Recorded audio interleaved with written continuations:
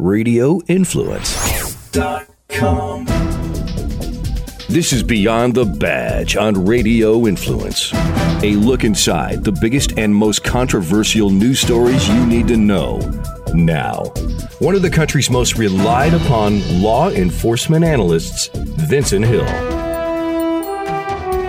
Hey, good evening and welcome to Beyond the Badge. Of course, I am your host, Vincent Hill. Today is Tuesday, April the 24th, 2018. And we've got a lot of ground to cover tonight, so I don't want to bore you with too many stories of anything like that. I want to get right down into the things I want to talk about tonight. I want to revisit Philly and the Starbucks incident that took place, a couple of weeks ago, where those two individuals were arrested, and the commissioner of the city of Philadelphia, Commissioner Ross, had supported his officers. Now he's changed his tune in that case, saying that he made a mistake and he has flaws, and he shouldn't have supported his officers like that. So that has me feeling some type of way. I'm feeling kind of irritated about that. And I also want to talk about Nashville, Tennessee. And, this hits close to my heart because I was a police officer in Nashville, and there was a shooting at a Waffle House this past Sunday morning about 3:30 a.m. My phone started going off about 3:45, 4 o'clock in the morning. People asking, was I in Nashville? Was I okay? People assuming since I used to be a Nashville cop, I have the immediate inside scoop to what's going on. But, unless you haven't been watching the news since Sunday, there was a mass shooting at a Waffle House where 4 people died, 6 people were shot. There was an extensive manhunt in the city of Nashville. He was caught actually on yesterday afternoon, Monday afternoon. He was caught not too far from his apartment. So I want to dive into that. I want to talk about some things that happened leading up to that and how Nashville police, along with the TBI, Tennessee Bureau of Investigation, and some surrounding counties were able to capture this guy. And there was a hero at the Waffle House, James Shaw Jr., who was actually able to disarm the individual before he escaped. He actually saved a lot of lives in that Waffle House, including the workers that were there. So I want to talk about that. But first, I want to get back to Philadelphia. And if you remember, there was this Starbucks, and we've all seen the video where these two individuals were at the Starbucks. They get arrested because a Starbucks employee called 911 because they were not paying customers. They asked to use the restroom. Now, according to Starbucks, and there's been some different accounts of what Starbucks policy is, but it was understood at the time that Starbucks policy was, hey, if you're not a paying customer, you can't be in here, you got to leave, et cetera, et cetera, et cetera. Police were called, 911, they show up, you watch the video, and these individuals refuse to leave, so they are arrested. Now those individuals have gone on this national campaign, this nationwide campaign. They were on GMA, Good Morning America, talking about how they were in fear of their lives. They felt threatened. Rashawn Nelson and Dante Robinson, they go on the air and say how they felt threatened. Now, if you watch that video, there was no use of force there. There was no escalation. There was no yelling. There was no guns drawn. There was no tasers drawn.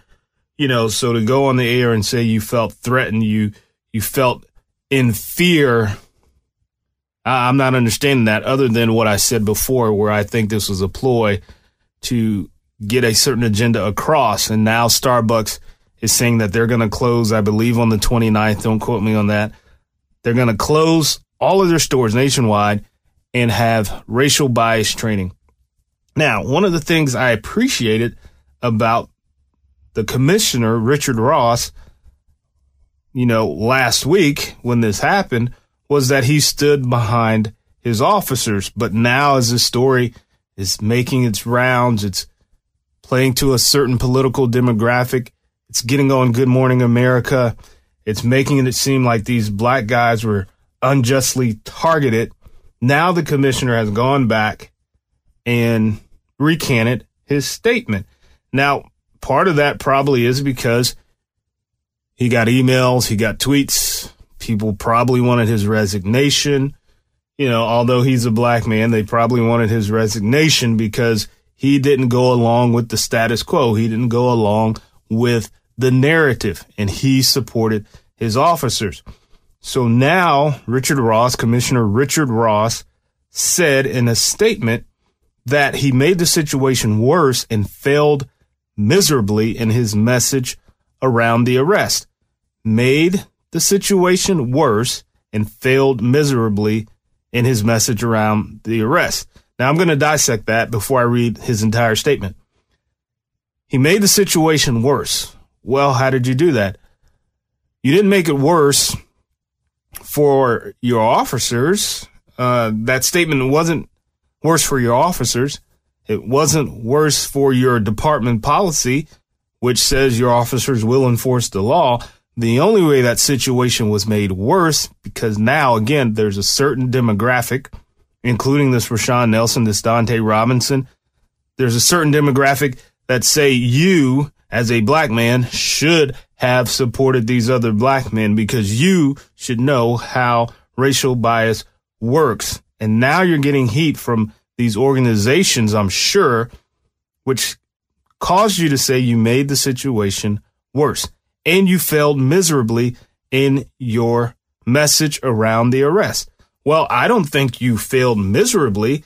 I think you excelled, actually, because you supported your officers for doing their job.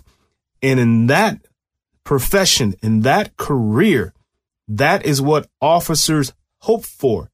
I know they did when I was on, and I know it's especially true now that officers hope that when they are doing their job and doing it within the realms of the law, in accordance with department policy, in accordance with the use of force, in accordance with any law that's out there, that their leadership would have their back. So I don't think you failed miserably in your initial statement. I think, Commissioner Richard Ross, you have failed miserably by recanting that statement, by reneging on that statement. And I want to read a quote from his statement. I just think that as we work to make this city safer and better, we do have to acknowledge that there are still things that we need to work on. I assume he means race. It starts at the top, and it starts with me. The messaging is important, and I failed miserably in this regard. He added, he is flawed, like many other people, but that is still no excuse. Ross said the issue of race isn't lost on him and that he shouldn't be making things worse. Well, the whole point of the matter, the fact of the matter is this, that this case, contrary to Good Morning America, contrary to Black Lives Matter, contrary to Shaun King and all of these social media attorneys and social media civil rights activists that we see out there, this case was not about race.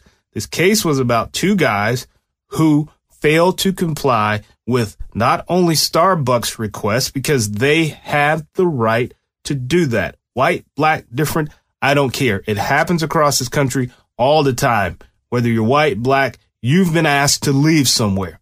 It's about those two individuals, Rashawn Nelson and Dante Robinson, not following not only Starbucks policy, but refusing the commands of a law enforcement officer who had a legal right to be there. The legal right being that they were called via 911 about these two individuals trespassing. And what this has to do about these two individuals, Rashawn Nelson and Dante Robinson, refused to leave when officers arrived. Had they done that, this would not be a national story. It would not be a national outcry. Nobody would know the names Rashawn Nelson and Dante Robinson. Now, let me take it a step further. Let's say that Rashawn Nelson and Dante Robinson resisted arrest, and then that was captured on video. Then, oh my God, look at these racist officers here at the Starbucks for these two kids that didn't do anything. The fact of the matter is, they did do something. they refused a lawful command. The easiest way to have avoided being arrested. Get up and leave. Listen to the officer that says, hey, you've been warned with trespassing. Do not come back here or we will have to arrest you. End of story. So I'm feeling really upset with the commissioner, Commissioner Richard Ross. And if he hears this, he hears it. I really don't care.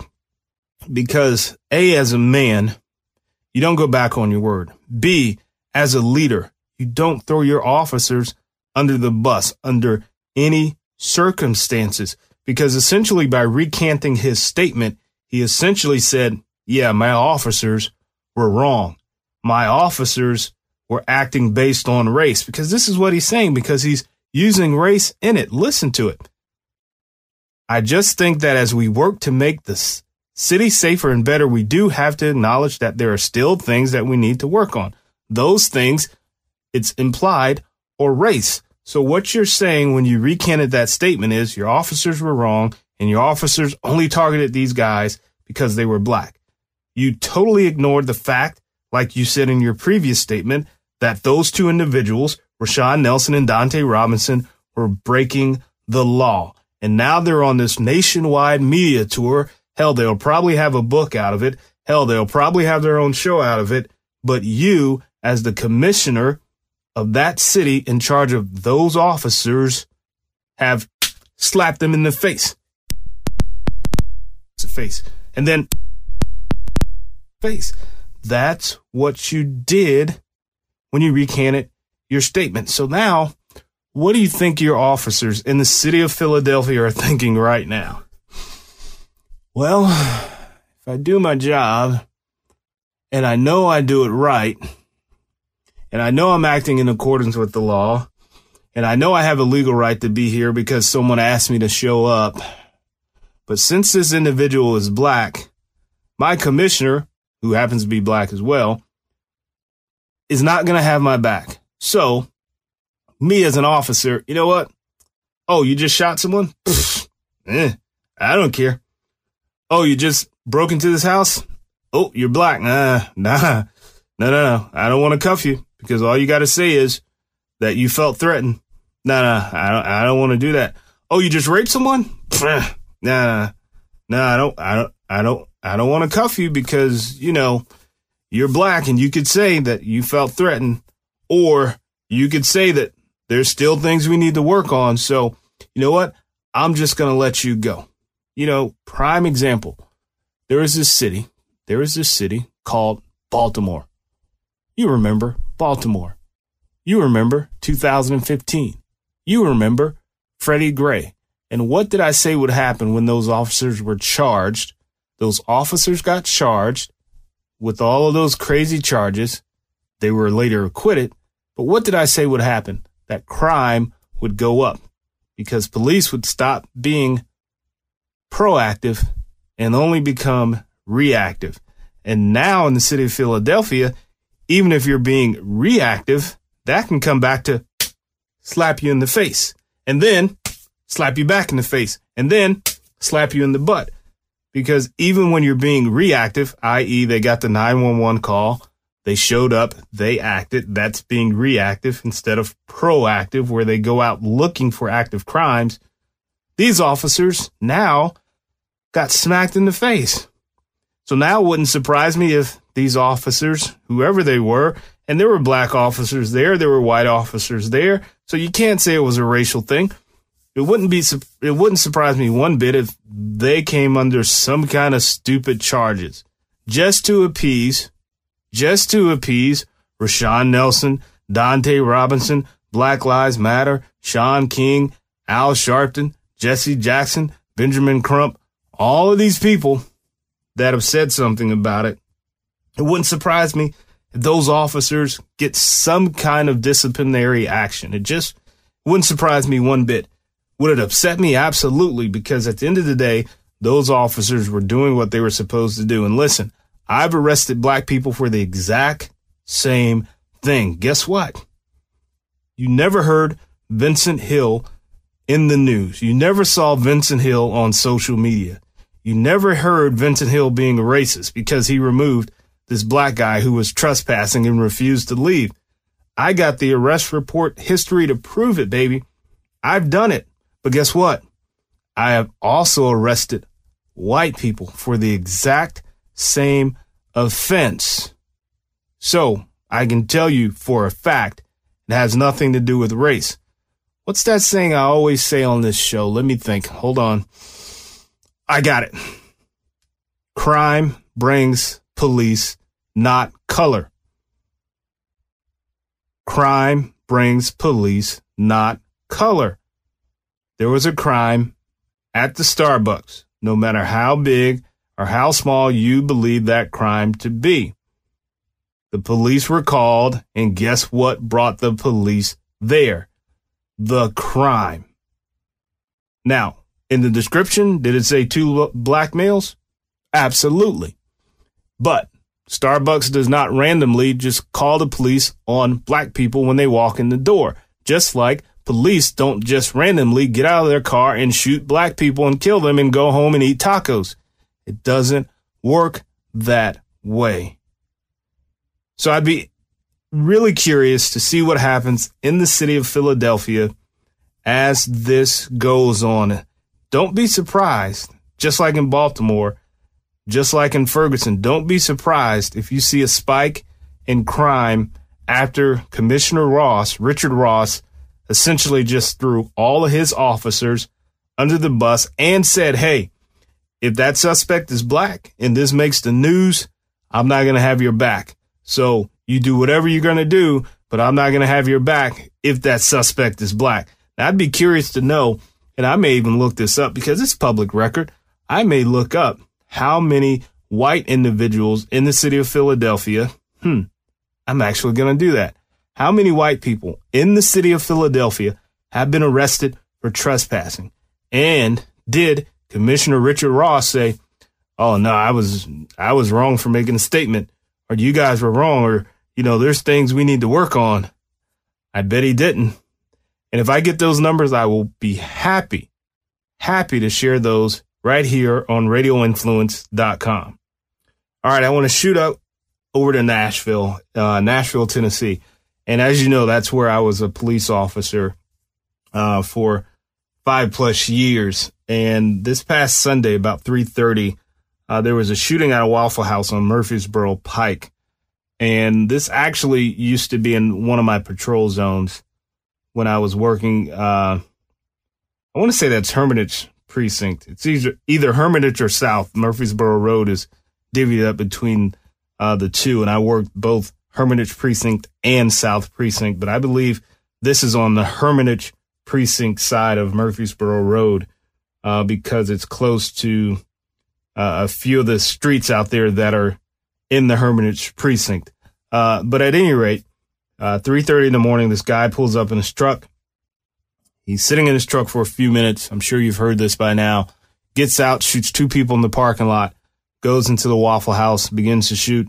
There's an individual by the name of James Shaw that's inside of the restroom who is looking through the swivel door. And if you've been in a Waffle House, you know it's a swivel door that leads to the restroom. But in the middle of it, there's this glass window where you can see into the restaurant. So at one point, the shooter he either has a malfunction or he's trying to reload. So at this point, Mr. Shaw comes through the door. He hits the individual, Travis Reiking, the shooter, with the door, wrestles with him. He's able to get the AR-15 away from him. He tosses it across the counter, but Travis gets away. So he runs out in the woods. Now, keep in mind, he was naked at the time of the shooting. He runs towards the woods, and Nashville police start this extensive manhunt for him. Now, in the midst of this manhunt, it comes out that Travis used to live in Illinois. At some point, he tried to jump over a White House barrier, and the Secret Service arrested him. His guns were confiscated and given to his dad. And, I don't know what to say about that, right? So you confiscate this guy's guns, then you give them to his dad, who he lived with at the time. So that's like, one of those parents that says, oh, you're on punishment. but by 5 o'clock, they forgot that their kid's on punishment and they let their kid go do whatever. Or, oh, you can't have a cookie. And then the kid cries enough and you just give them a cookie to shut up. Oh, you can't have these guns. Oh, come on, Dad, please let me have the guns. All right, son, you can have the guns, even though you just got arrested by the Secret Service and they took them from you. You can have the guns. Just shut up. Have the cookie. Shut up. You're not on punishment anymore. Shut up. So the dad gives the guns back to Travis. Travis at some point moves to Nashville last fall. Now, what's interesting is, and someone asked me about this, I guess he had stolen, just last Thursday, he had stolen a BMW from a BMW dealership there in Nashville. Police got into a chase with this guy, but the chase was called off due to heavy traffic. And someone asked me, why didn't they continue to chase? Well, having patrolled in Nashville, having been in a lot of pursuits in Nashville, trust me, in the environment that department is in now, anytime that the supervisor who's in charge of listening to the pursuit and authorizing the pursuit assumes that conditions are too dangerous, they will tell you to signal 9, which is cancel. Or the officer actually chasing has the authority, has officer discretion to signal 9 or cancel that pursuit. And at one time, canceled one of my own pursuits because when I looked down and my speedometer was way past the 140 mark and we were on Interstate 24 and this guy was weaving in and out of cars and those cars were running off the road, I said to myself, this is way too dangerous. I'll get him later. And that's exactly what we did. So to answer that question, I mean, either the supervisor called it off because of heavy traffic and he knew that, yeah, this is a danger to the public. That's usually why you call off a pursuit, or the officer called off the pursuit. We don't know. But at any rate, yesterday afternoon, I believe there was a construction worker who saw a narcotics officer who was involved in this search. It was a very massive search for this guy. And he pointed him out and he said, hey, this guy matching his description just went into a wooded area. Police moved in. Reiking was apprehended without incident. And he was carrying a backpack which had a silver .45 caliber handgun inside it. So, we don't know yet what the motive was for this shooting. I heard so much on social media. People were posting videos. Oh, God, if he was black, they would have found him by now. If he was black, they would have shot him as soon as they saw him. Since he's white, they're saying he was mentally unstable. All the crap you always hear when the suspect is white versus when the suspect is black, and how people are so brainwashed to believe one thing or the other. Well, I can tell you how they would have shot him if he would have gone in that backpack and retrieved that silver .45 caliber.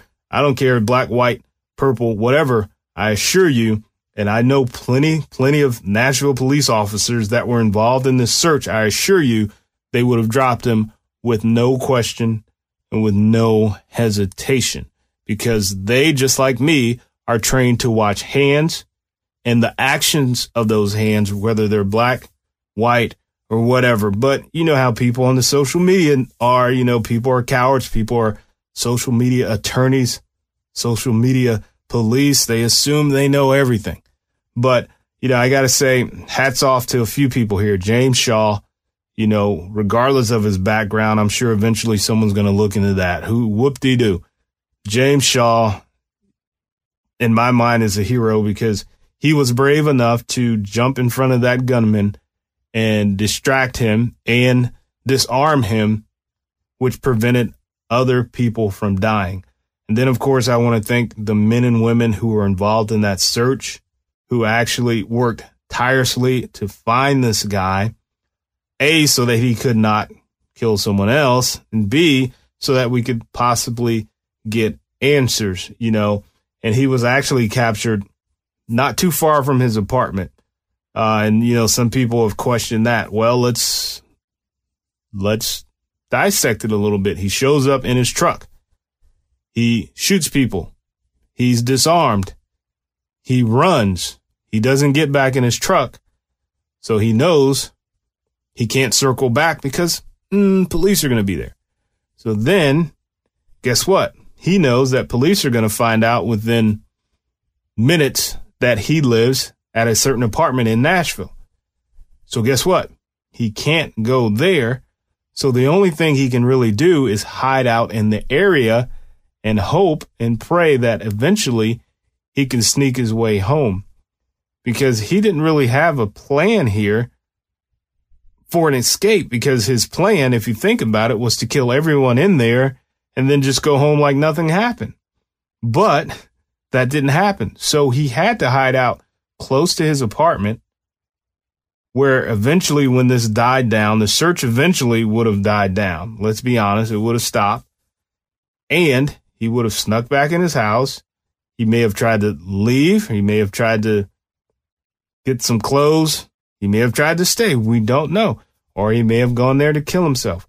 We don't know. But we can tell you his plan was not to get caught. His plan was not to get stopped on that night of the shooting, that early Sunday morning. He wanted to kill everyone in there. We don't know if he was going to go back to his apartment, whether he was going to flee back to Illinois. We don't know. But it was an outstanding job by James Shaw, by the Nashville Police Department, by the TBI, by all the other agencies that helped out, and by the citizen that actually spotted him and pointed him out to law enforcement. So it was a great, great group effort by all of those involved. And hopefully, as this goes along, we can get some answers to why this guy did this. And, again, this case really, really hits home. I've eaten at that Waffle House. I know people that have eaten at that Waffle House. I mean, at any given moment, someone I know could have been in that Waffle House. And, it's scary. It goes back to what I always tell people when I tell them I don't leave home without my pistol. That's exactly why. Like, you're sitting at a Waffle House at 3 a.m. You just came back from a club. The last thing you're expecting is for someone to come in with an AR-15 and start shooting you. That's not something people plan on. So it just goes back to show something like this can happen at any time and anywhere. I want to switch gears really quick and talk about James Comey. And you guys know the former FBI director. He's got this new book out. Most of it is slamming President Trump. He's been on all these network shows, not quote unquote promoting the book, but that's exactly what he's doing.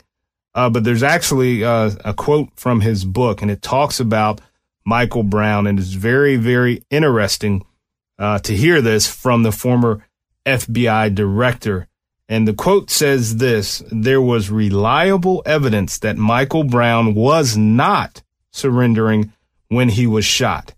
And there was DNA evidence that he was assaulting the officer and tried to take his gun." Let me read that again. There was reliable evidence that Michael Brown was not surrendering when he was shot, and there was DNA evidence that he was assaulting the officer and tried to take his gun. Now, if you remember, the DOJ came in, they investigated this. They said there was no evidence that Officer Darren Wilson acted wrong or used illegal use of force, and that Michael Brown was indeed inside that vehicle. Now, here you have it from the former director of the FBI saying exactly that. But you still have people saying it was racially motivated, it was this, it was that, and Black Lives Matter and all of this stuff. But you have the top cop at the time saying this is what happened. Now, I wonder if certain groups have heard about this in this book. Well, no, they haven't heard about it, because that's not the spin the media is doing with this book. The only thing that the media is doing with this book is a President Trump bash. But for those that follow cases like this, for those that cases like this are important to, these are the quotes from the book I would really like to hear. I wonder if he talks about any other case that we've heard about that the DOJ investigated. But I thought it was very interesting that the former director of the FBI, the top cop, would write about Michael Brown in his book. And I wonder why he did it. But I'm actually glad that he put that quote in there that Michael Brown was not surrendering when he was shot. So it goes back to that whole thing that everyone was saying. You remember hands up, don't shoot? Well, Comey is basically saying hands up, don't shoot is a lie. And he's not the only one that has said that. But here again, top cop saying hands up, don't shoot was a lie. That's not what happened. You were duped by the media. You were duped by presidential candidates. You were duped by President Obama, because remember, Obama was president when this all happened, and he spoke on it. Hillary Clinton spoke on it. You know, all the regulars spoke on it.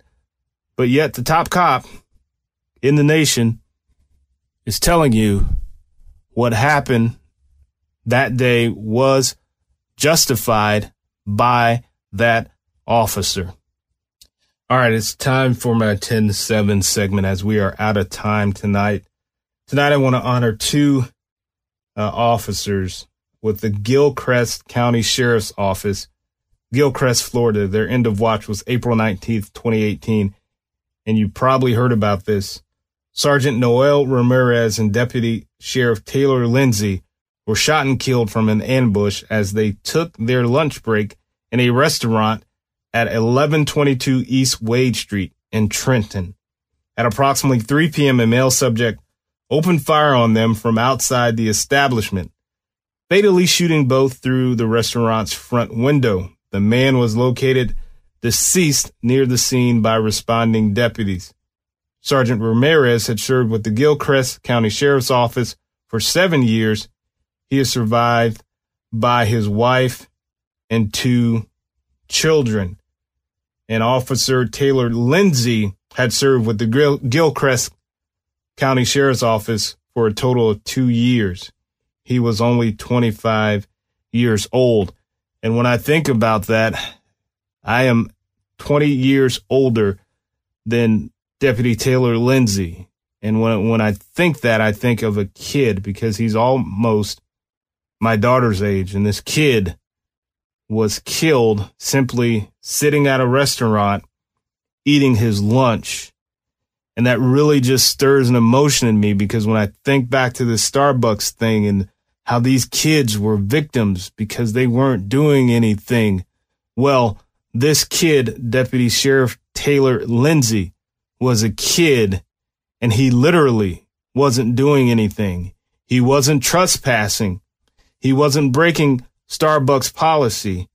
He wasn't refusing to leave when officers arrived. He was doing nothing more than eating his lunch, and he and his partner were gunned down for nothing other than being a cop. That's what I call he wasn't doing anything. I want to thank you for listening. I'll see you next week, right here, same time, same place, radioinfluence.com. Good night. To continue the conversation, get updates on the show, and to find out when you can see him on television, follow Vincent on Twitter at Vincent Hill TV. That's at Vincent Hill TV. This has been Beyond the Badge on Radio Influence. This is the Landry Football with Chris Landry. Quick fix on Radio Influence. At this point, teams have put together their vertical board. They're finishing up, if they haven't already done so, finishing up their position boards. So they're really working hard 7 days out on separating the horizontal board and kind of where the separation is, and really figuring out what is the likely possibility, certain players being there with their first pick, second pick, so on. So you're getting through that. You pretty much are trying to gather as much information as you can on what's likely to happen. Now they're not sitting there trying to match up and every mock draft, this and that. That's not really relevant. You've heard me discuss that. What is relevant is trying to figure out, again, what are the options that you're going to be faced with when you pick? Chris Landry brings you Landry Football every week on Apple Podcasts, Stitcher, TuneIn Radio, Google Play, and of course, RadioInfluence.com.